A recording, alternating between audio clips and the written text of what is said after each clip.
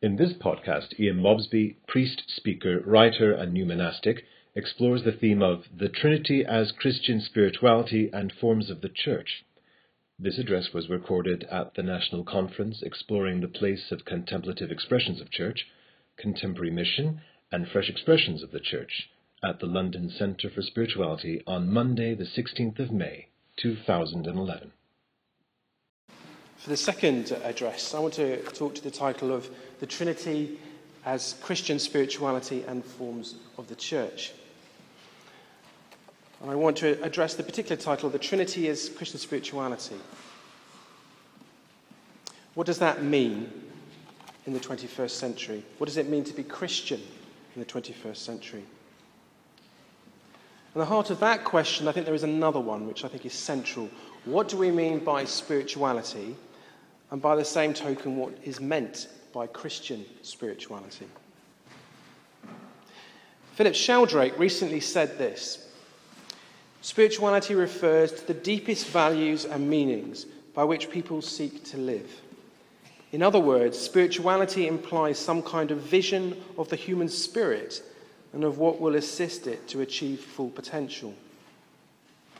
Commentators sometimes suggest that the current interest in spirituality reflects a subjective turn in contemporary Western culture. There is a considerable justification for this assertion in consumerist lifestyle spirituality that promotes fitness, healthy living, and holistic well-being. However, there are signs that the word spirituality has expanded beyond an individualistic quest for meaning. It increasingly appears in debates about public values or the transformation of social structures, in reference to healthcare, education, and more recently, the re-enchantment of cities and urban life. And I think Philip Sheldrake is right to say all of that. Many in contemporary culture, as I'm sure we all know, have written off Christianity as having anything that is relevant. It is perceived as irrelevant and anachronistic, all locked up with guilt and shame, with very little love and inspiration in it. And that there is a big difference between religion and spirituality.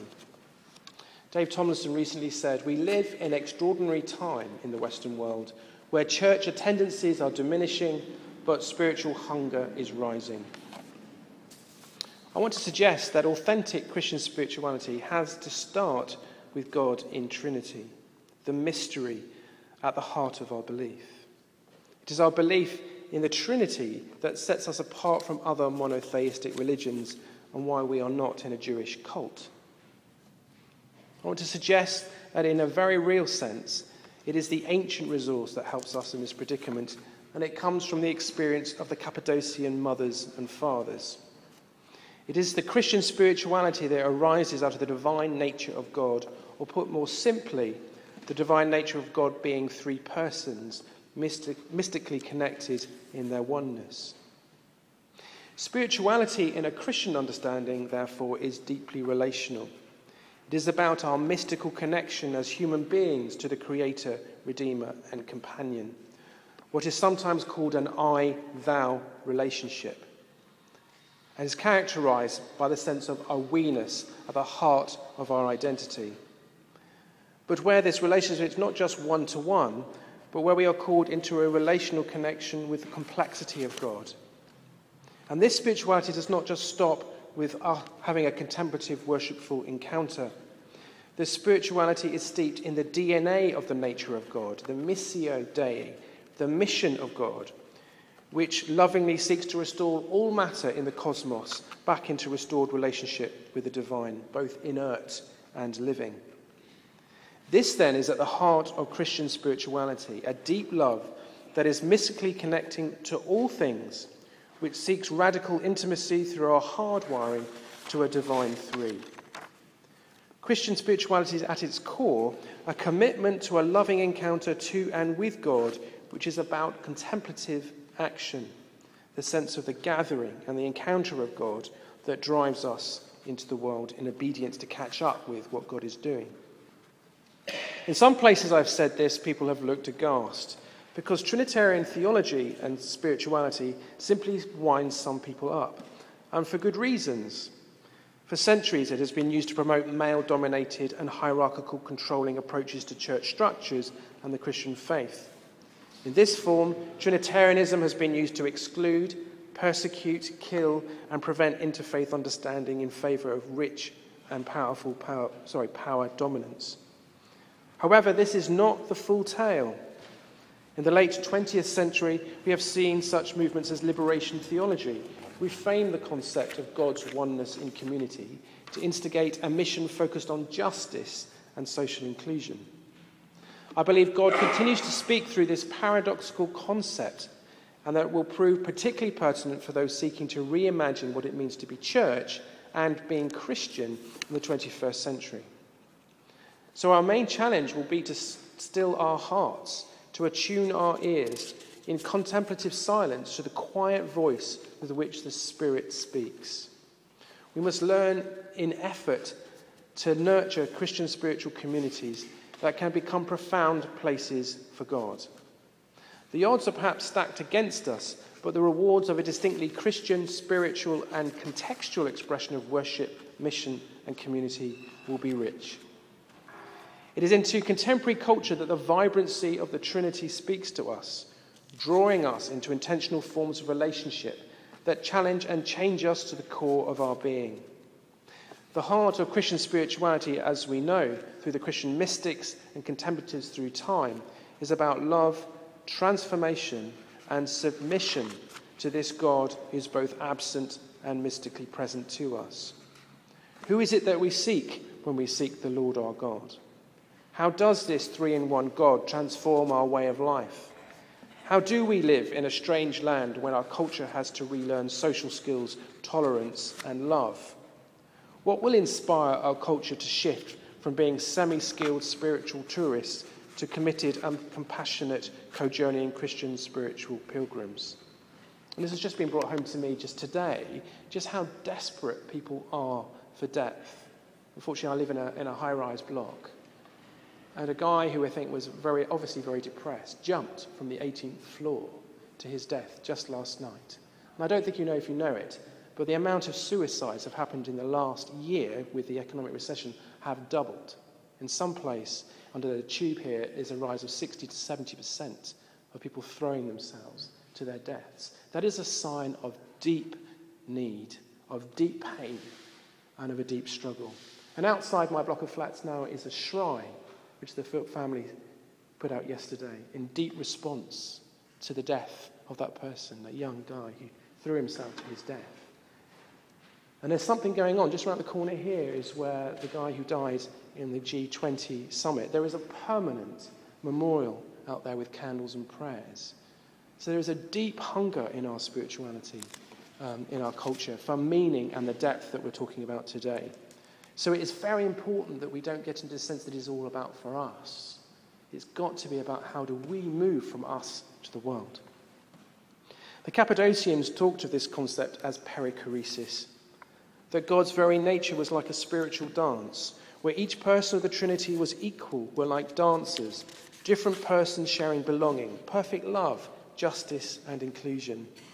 That the whole of creation came out of this divine holy community, that this God cannot hold back, but draws people into this loving relationship as spoken by the Gospel of John. As the Father is in the Son, and the Son is in the Father, so God is in us, and we are in God. We are therefore drawn into this perichoretic dance of God, this profound spiritual experience that leads us to transformation and the sense of who we are. For too long in the West, we have really understood the triune God as the heart of real spirituality, as a sanitized Godhead. We have utilized a Godhead that has felt like the holy one-parent family, the Father and the Son, and this thing called the Spirit. In the West, we have been far too stuck in our heads about the Trinity. It's all become very functional. And what we're talking about here is that what David has already alluded to is the transformation of a depth, of a form of... We need to put the spirituality back into the Christian faith in the West, a recovery of this depth of spirituality that is about intimacy with the Holy Trinity. God intimately, through experience as three persons, seeks us to be drawn into a deeper relationship with God, to transform our lives into depth of human becoming that drives us towards this idea of theosis, that we find fulfillment in a discipleship for the rest of our life into depth of relationship with the Trinity. God the Trinity, therefore, is an event of grace, where God partially reveals the divine nature of the identity of the nature of God. God the Trinity is a challenge to the church to live in a high regard of community shaped on honesty, well-being, trust, vulnerability, justice, love and inclusion. This was brought home to me by a friend about a couple of years ago who had come to faith through involvement in a contemplative Christian meditation group.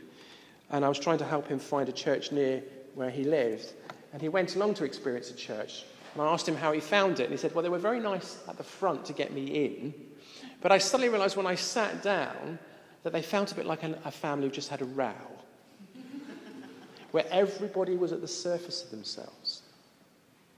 Now, I think that is a sign of unhealthy. We have a challenge. How do we build deep Trinitarian-informed expressions of the church that live out this stuff at the depth, a bit like what happens in monasteries or in friaries, where people live this vulnerability to the depth of who they're being, where we are not all wearing masks and holding back.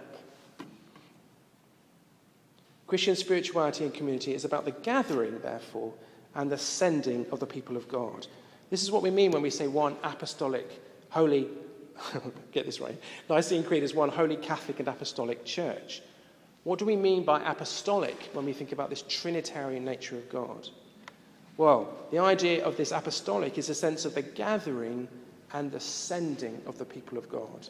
The gathering in the sense of that deep contemplative belonging and the so loving of God that we seek to serve God in the context of the world. This is actually at the heart of the Mass and of Eucharist or Holy Communion.